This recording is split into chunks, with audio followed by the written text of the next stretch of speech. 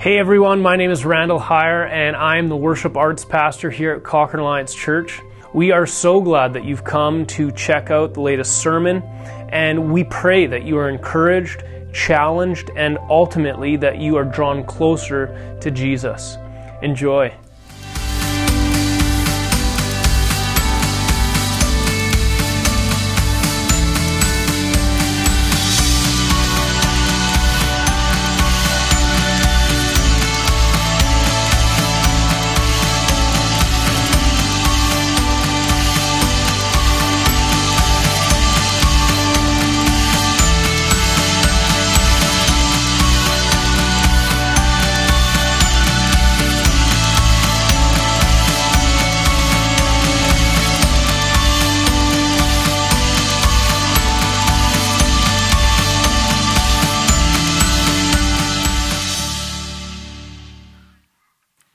Good morning, everyone. It's so great to worship with you all, and also Child Dedication Sunday is awesome. I love Child Dedication Sunday. Also watching some of the kids, I'm like, oh, I remember my kids doing that. Tenley was just like our little Connor. He was almost folded over double. I was trying to hold him, and he was trying to grab at people's hair and everything. So it was greit's like nice to know, like, oh, all kids are kind of the same. They're kind of that way.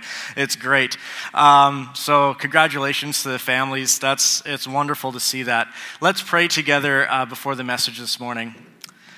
Heavenly Father, we are so grateful that we get to join together to fellowship in the Spirit through singing psalms and hymns and songs of praise from the heart, that your Holy Spirit has led us to sing praises to you and to you, Jesus.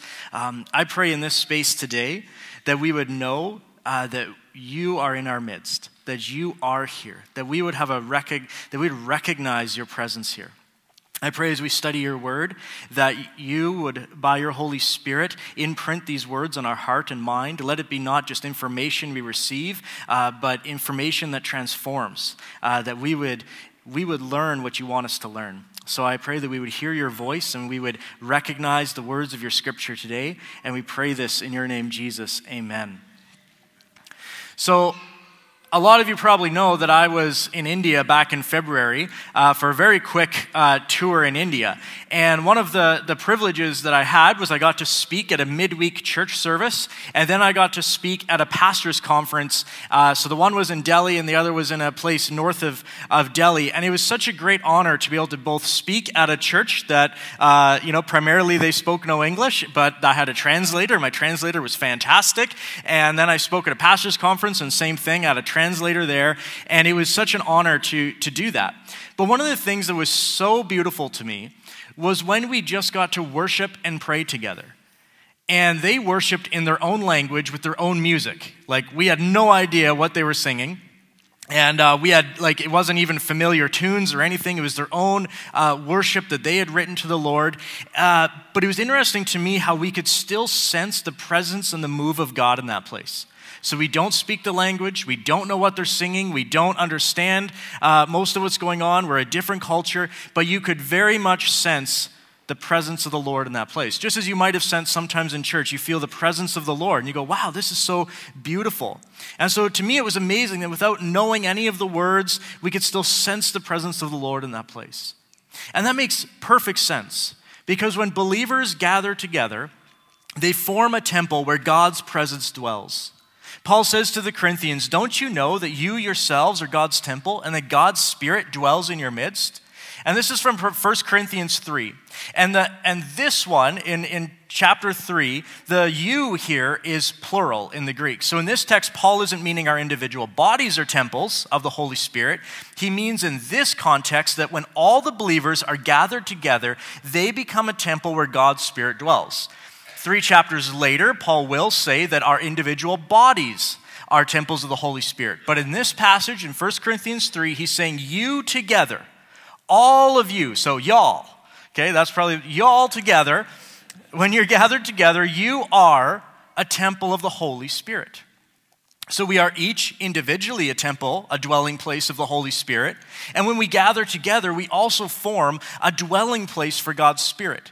The Apostle Peter puts it like this: you are the living stones that God is building into a spiritual temple. And what's more, you are his holy priests. The Apostle Paul says it another way a little bit later in our text in Ephesians, saying, you are members of God's family. Together we are his house, built on the foundation of the apostles and the prophets. And the cornerstone is Christ Jesus himself. We are carefully joined together in him, becoming a holy temple for the Lord. So when we gather as the church body, and this is something that's so key to remember, you're not coming into an organization, you're not coming into a structure, you are forming the spiritual temple where God dwells in our midst. The body of believers, known as the church, is incredibly important in the eyes of God because we are his dwelling place. And just pause for a minute to capture that you are the dwelling place of the most holy God. He's chosen to no longer use a temple made of stone, but to dwell within his people by his Spirit. So whenever and wherever the church meets, the presence of God is absolutely there in their midst. Whether they meet in a barn or in a field or in a shack or in a beautiful cathedral, the building doesn't matter. And this area we call a sanctuary is just a convenient meeting spot. There's nothing sacred about the building itself, but we are the sacred spaces of God's presence. People are the living stones of God's temple. The people are the temples of God's presence joined together to make a grand temple for the Spirit of God to dwell. When we meet together, each one of us is indwelt by the Holy Spirit. Everyone who confesses that Jesus is Lord carries the very Spirit of God within. The Spirit of God is a mark of new life and a mark of being God's inheritance. And this just picks up from where we left off last week, that in Christ, we are God's inheritance. And not only are we God's inheritance, but we receive an inheritance from God. And the sign that we belong to God and the sign that we receive an inheritance is the sealing of the Holy Spirit. So we're just going to pick up basically where we left off last week in Ephesians chapter 1, verse 13. Paul writes, you also were included in Christ when you heard the message of truth, the gospel of your salvation. When you believed, you were marked in him with a seal, the promised Holy Spirit, who is a deposit guaranteeing our inheritance until the redemption of those who are God's possession to the praise of his glory. So what does it mean to be sealed with the Holy Spirit? The first understanding about that the sealing of the Holy Spirit is not just an additional experience of the Holy Spirit. The sealing of the Holy Spirit is the privilege of all believers. Every believer is sealed with the Holy Spirit. Scripture says no one can say Jesus is Lord except by the Holy Spirit. So in Christ, we are all sealed with the Holy Spirit. And being sealed, what does it mean to be sealed in the Holy Spirit? Well, being sealed, if you were to read this in Ephesus, if you were a first century Gentile believer, if you were to read this, that word sealed, you'd immediately go, that's a mark of ownership. To be sealed by the Holy Spirit is a mark of ownership. So think about, if you were writing a letter, if you were a government official in Rome, and you were writing a letter to another government official, and you wanted that person to know that you truly did write this letter, you would at the bottom of it put a little bit of wax and you'd seal it with your ring, your mark. And that would say you were the owner and the author of this letter, and then you might roll it up and you might also seal the outside of it. And then they would know this is from this governor to this governor. It's a mark of I own this. This is my thing. And it was also somewhat common for slaves in the Roman Empire to be marked or sealed with their master's mark or to carry around something that showed to whom they belong. So God says he has put his seal in us. The mark of our identity as his child is the indwelling presence of the Holy Spirit. Where when you are filled, when you're sealed with the Holy Spirit, God says, that's mine. Remember, we talked last week about how we are God's very own possession. We are his inheritance. We are his people. And so the sealing of the Holy Spirit is a sign of God's ownership of his people. But the sealing of the Holy Spirit is also a sign of God's faithfulness to us. We have security because of the indwelling presence of the Holy Spirit. When that letter was sealed, it was also a security measure as well, right? As well as a mark of ownership. If that outward seal that they rolled the letter up with and was sealed in wax, if that seal was broken, it meant the letter might have been tampered with. So when you trusted in Christ, God sealed you with his Holy Spirit, making your salvation secure. And no one can break God's seal. We are secure in our salvation. And we are identified as God's own because the Holy Spirit resides within us. No one can steal us away from him. Jesus says, "My sheep listen to my voice. I know them, and they follow me. I give them eternal life, and they will never perish. No one can snatch them away from me." So being sealed with the Holy Spirit also shows God's faithfulness to his children. It demonstrates God's steadfast love. It assures us that God will not reject us nor cast us out. Imagine with me a cruel parent who always threatened his child with, "If you do that again, I'm going to disown you as my child. If you do that again, I'm going to take you to an orphanage and abandon you. If you don't listen to me, if you don't obey me, if you don't love me, then I will leave you, I will reject you, I'll cast you out." That kind of a cruel parent undermines any kind of close relationship. A child would never really know what love is in that environment. But doesn't every loving parent want their child to feel secure in their love? You want your children to know that no matter what they do, your love for them is constant and unchanging. You do not want your love to be, "Well, if you behave the way I want you to behave, then I'll love you. But if you don't behave the way I want you to behave, then I withhold my love from you." That's not a healthy love. That's a transactional love. But unfortunately, some Christians do believe that God is something like a cruel parent, ready to cast us out the moment we do something wrong, forcing you into love and obedience through threats of abandonment. But that's not true, because God has sealed us with his own Spirit. You belong to him, and Jesus says nothing can separate you from his love. The Holy Spirit pours out God's love into our hearts. Paul writes, God's love has been poured into our hearts through the Holy Spirit who's been given to us. And then Paul goes on and he says, "And I am convinced that nothing can ever separate us from God's love. Neither death nor life, neither angels nor demons, neither our fears for today nor our worries about tomorrow, not even the powers of hell can separate us from God's love. No power in the sky above or in the earth below. Indeed, nothing in all creation will ever be able to separate us from the love of God that is revealed in Christ Jesus our Lord." So God's love is not transactional. God's love is not, "Well, if you do, then I will love you." It's, "I love you. I love you." So our identity in Christ makes us secure in God's love for us and in his plans for us. There is nothing that can snatch us away. There is nothing that can stop his love. And we know this to be true because we've been given the Holy Spirit to reside within us as a seal guaranteeing our identity in Christ. That is a great promise. The Holy Spirit is the seal that secures you in the love of the Father. And our Heavenly Father wants his children to feel secure in his steadfast love. Now we go on in the text, and Paul calls the Holy Spirit in us the promised Holy Spirit.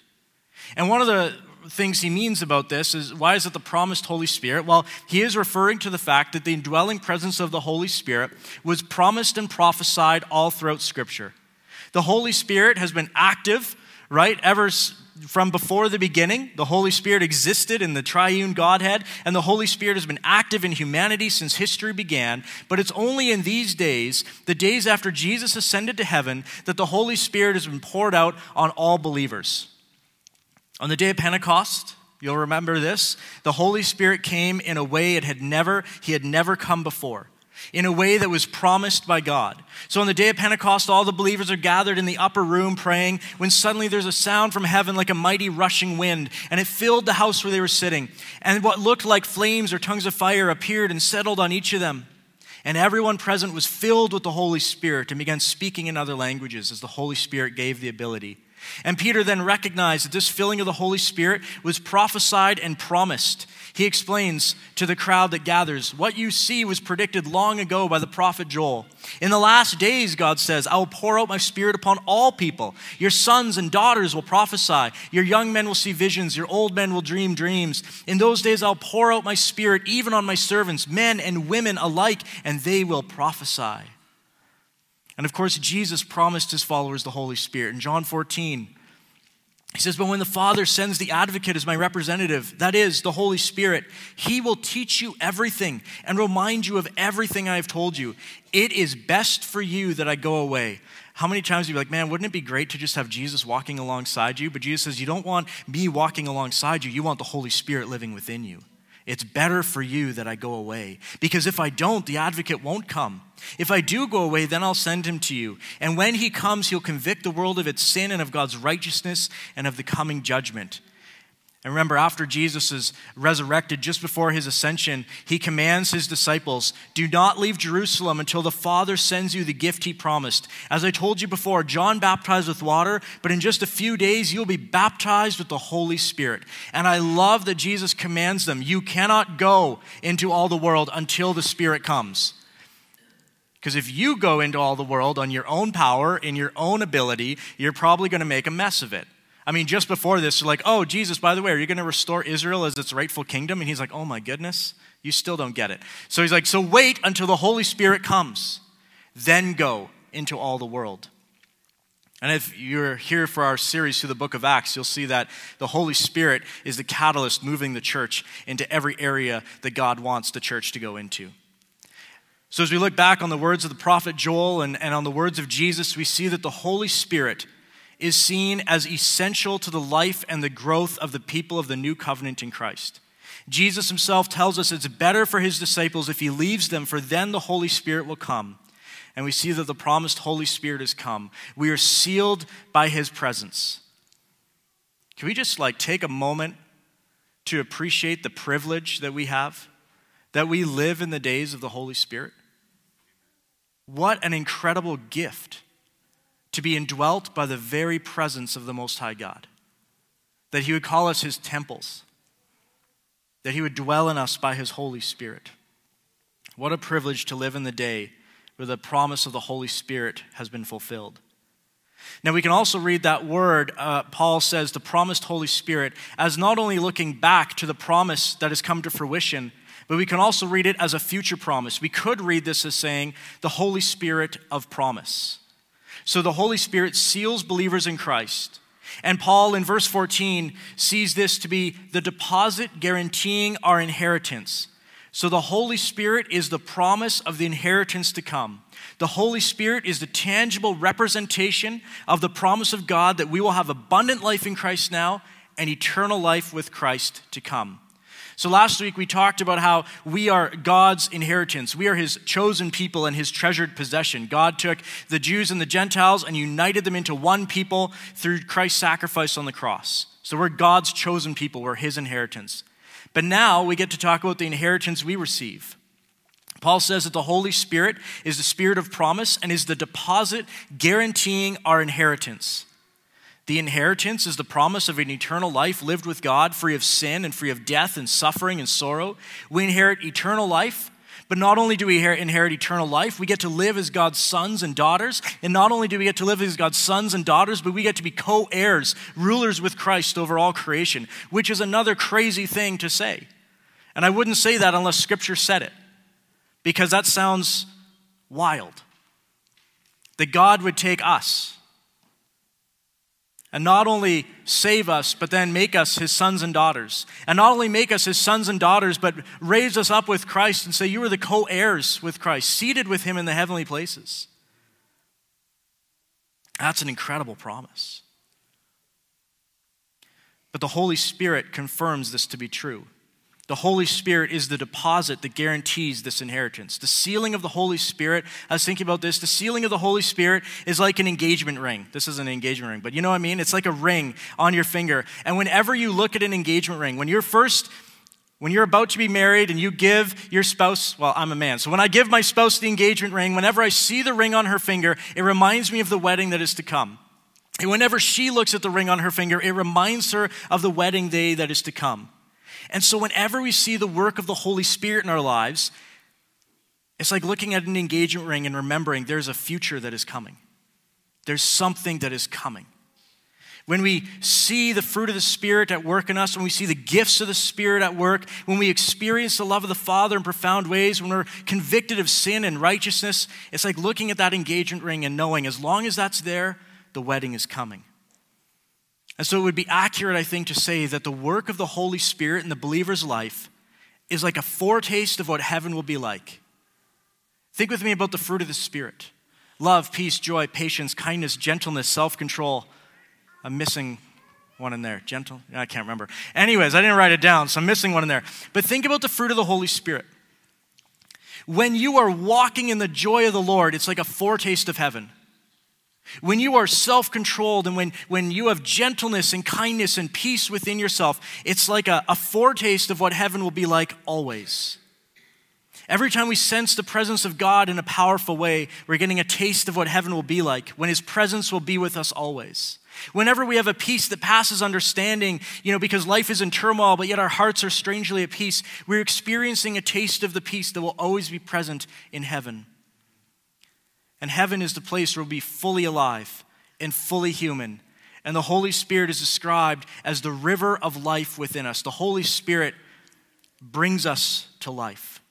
Jesus said at the temple festival, "Anyone who believes in me may come and drink. For the scriptures declare rivers of living water will flow from his heart." When he said living water, he was speaking of the Spirit who would be given to everyone believing in him. But the Spirit had not yet been given because Jesus had not yet entered into his glory. And we're going to look at this in more detail next week. But it is the work of the Holy Spirit that makes us alive in Christ. We are sealed in the Holy Spirit, but the Holy Spirit shows that we're made alive, regenerated in Christ. Truly, we believe that we are born again, that we are new creations in Christ, that somehow the old self was buried with Christ and we've been raised to newness of life with Christ. And this new life is accomplished by the work of the Holy Spirit in us.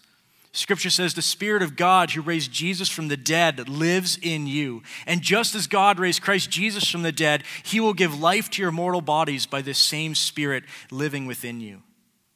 And Paul explains the role of the Holy Spirit in bringing us spiritual life when he writes to Titus, he saved us, not because of the righteous things we had done, but because of his mercy. He saved us through the washing of rebirth and renewal by the Holy Spirit, whom he poured out on us generously through Jesus Christ, our Savior. So let's put all of that scripture about the Holy Spirit together. And we can see the necessity of the Holy Spirit in the believer's life. Without the indwelling of the Holy Spirit, there is no life in Christ.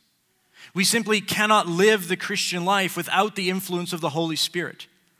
The Apostle Paul says it like this: "Now we can serve God not in the old way of obeying the letter of the law, which we couldn't do, but in the new way of living in the Spirit." It's in Romans 7. Understanding the crucial role of the Holy Spirit in our lives is essential to grow in Christ's likeness. And I wish that as a young Christian, I understood this better.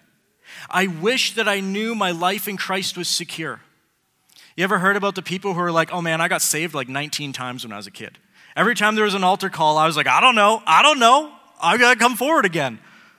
I wish I knew that I was secure. And this scripture tells me I am secure. That in Christ I am sealed with the Holy Spirit. That's a guarantee and a promise. And even more, I wish I knew that living the Christian life was not a matter of my will or my effort, but a matter of submitting to and seeking after the Holy Spirit. I know that sometimes when we talk about the Holy Spirit, there's a fear or a resistance to the Holy Spirit. There's a mindset of, well, that all sounds a little bit strange, or that's just a little bit weird. But the witness of Scripture confronts that thinking by repeatedly affirming that a life in Christ is a life controlled by the Holy Spirit. There is no life in Christ without a life controlled by the Holy Spirit.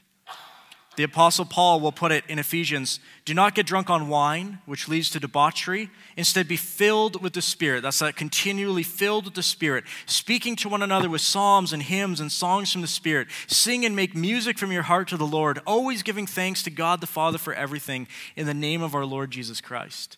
Which is one of the reasons we gather together to sing and make music in our hearts to the Lord, is because it's a part of walking in the fullness of the Spirit. The Holy Spirit brings us to life and brings life to the church. We are sealed with the Holy Spirit. That is an unchanging fact for those who are in Christ. But we are still encouraged to seek after the fullness of the Spirit in our lives and recognize the need in our church for the Holy Spirit to bring true spiritual life. There is no life without the outpouring of the Holy Spirit, the river of life. And the reality is that although we are all sealed with the Holy Spirit, we don't always walk in step with the Spirit. The Spirit does not always control us. And Scripture says we can grieve the Spirit by the way we treat one another. And we can quench the Spirit when we treat the Spirit with contempt. And so we acknowledge that the reality of our lives is that it seems to us that the flow of the Holy Spirit is intermittent. Sometimes we have a supernatural peace and other times we don't. Sometimes we feel the presence and the love of God poured out on us. Other days we don't feel it. Some days we feel distant from God. There's times when we experience the power of the Holy Spirit and we're seeing breakthrough over sin. We're gaining maturity in Christ. And then there's days when we struggle and sin that we thought was broken comes back. And it seems like the flow of the Holy Spirit is intermittent. Now, it seems that way, but it's not true. The Holy Spirit is constant and unchanging. We're sealed in the Holy Spirit. He doesn't come and he doesn't come and go. It's not because the Spirit comes and goes. It's because our hearts wrestle with our sin nature. Paul says, let the Holy Spirit guide your lives. Then you won't be doing what your sinful nature craves. The sin nature wants to do evil, which is the opposite of what the Spirit wants. And the Spirit gives us desires that are the opposite of what the sin desires.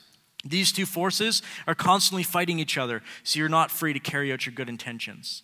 So there's this battle within us until we reach eternity. There's this battle within us to allow the Spirit to have control. And Paul encourages us, let the Spirit have control of your lives. He writes, since you have heard about Jesus and have learned the truth that comes from him, throw off your old sinful nature and your former way of life.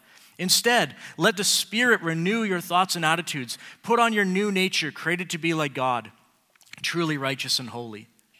And the fact that the Holy Spirit seals us and resides in us means this is primarily about relationship. The only way we can live the Christian life in Christ is if we are in Christ. We can only put off the sin nature because the Holy Spirit enables us to do so. Christianity is not just following a list of thou shalt and thou shalt nots. Christianity is living out the new life we've received in Christ by relying on the power of the Holy Spirit at work in us. This is how it works. We join our will with the will of the Holy Spirit for us, and in this way we obey God, not by the letter of the law, but by the power of the Spirit. And when your heart is overflowing with the presence of God's Spirit, the actions of your life will reflect that inner reality of your heart. I think sometimes we forget, and this is what I wish I knew as a young Christian, that the Christian life is not a matter of strong self-will and pious devotion, but the Christian life is a reliance on the work of the Holy Spirit and a deep abiding in Jesus, the true vine. See, if there is some struggle in your life, you might be tempted to say to yourself, a Christian ought not to do that. And then you might try really hard to change yourself. When I was a young believer, that's what I thought. Okay, God saved me by his grace. Now there's all these things I'm supposed to do and all these things I'm not supposed to do. And when I failed, instead of going to God, I thought I need to clean myself up first before I can go to holy God. If I am unclean, I can't come into God's presence. But the problem with that is I can't clean myself. I can't change myself. I can't will myself to be a better person. I can't work hard enough. The only way to move forward is to run to God, to ask for spiritual power to overcome, to bring your struggles before the Holy Spirit and the throne of Jesus. Unite your desire to be holy with God's power to make you holy.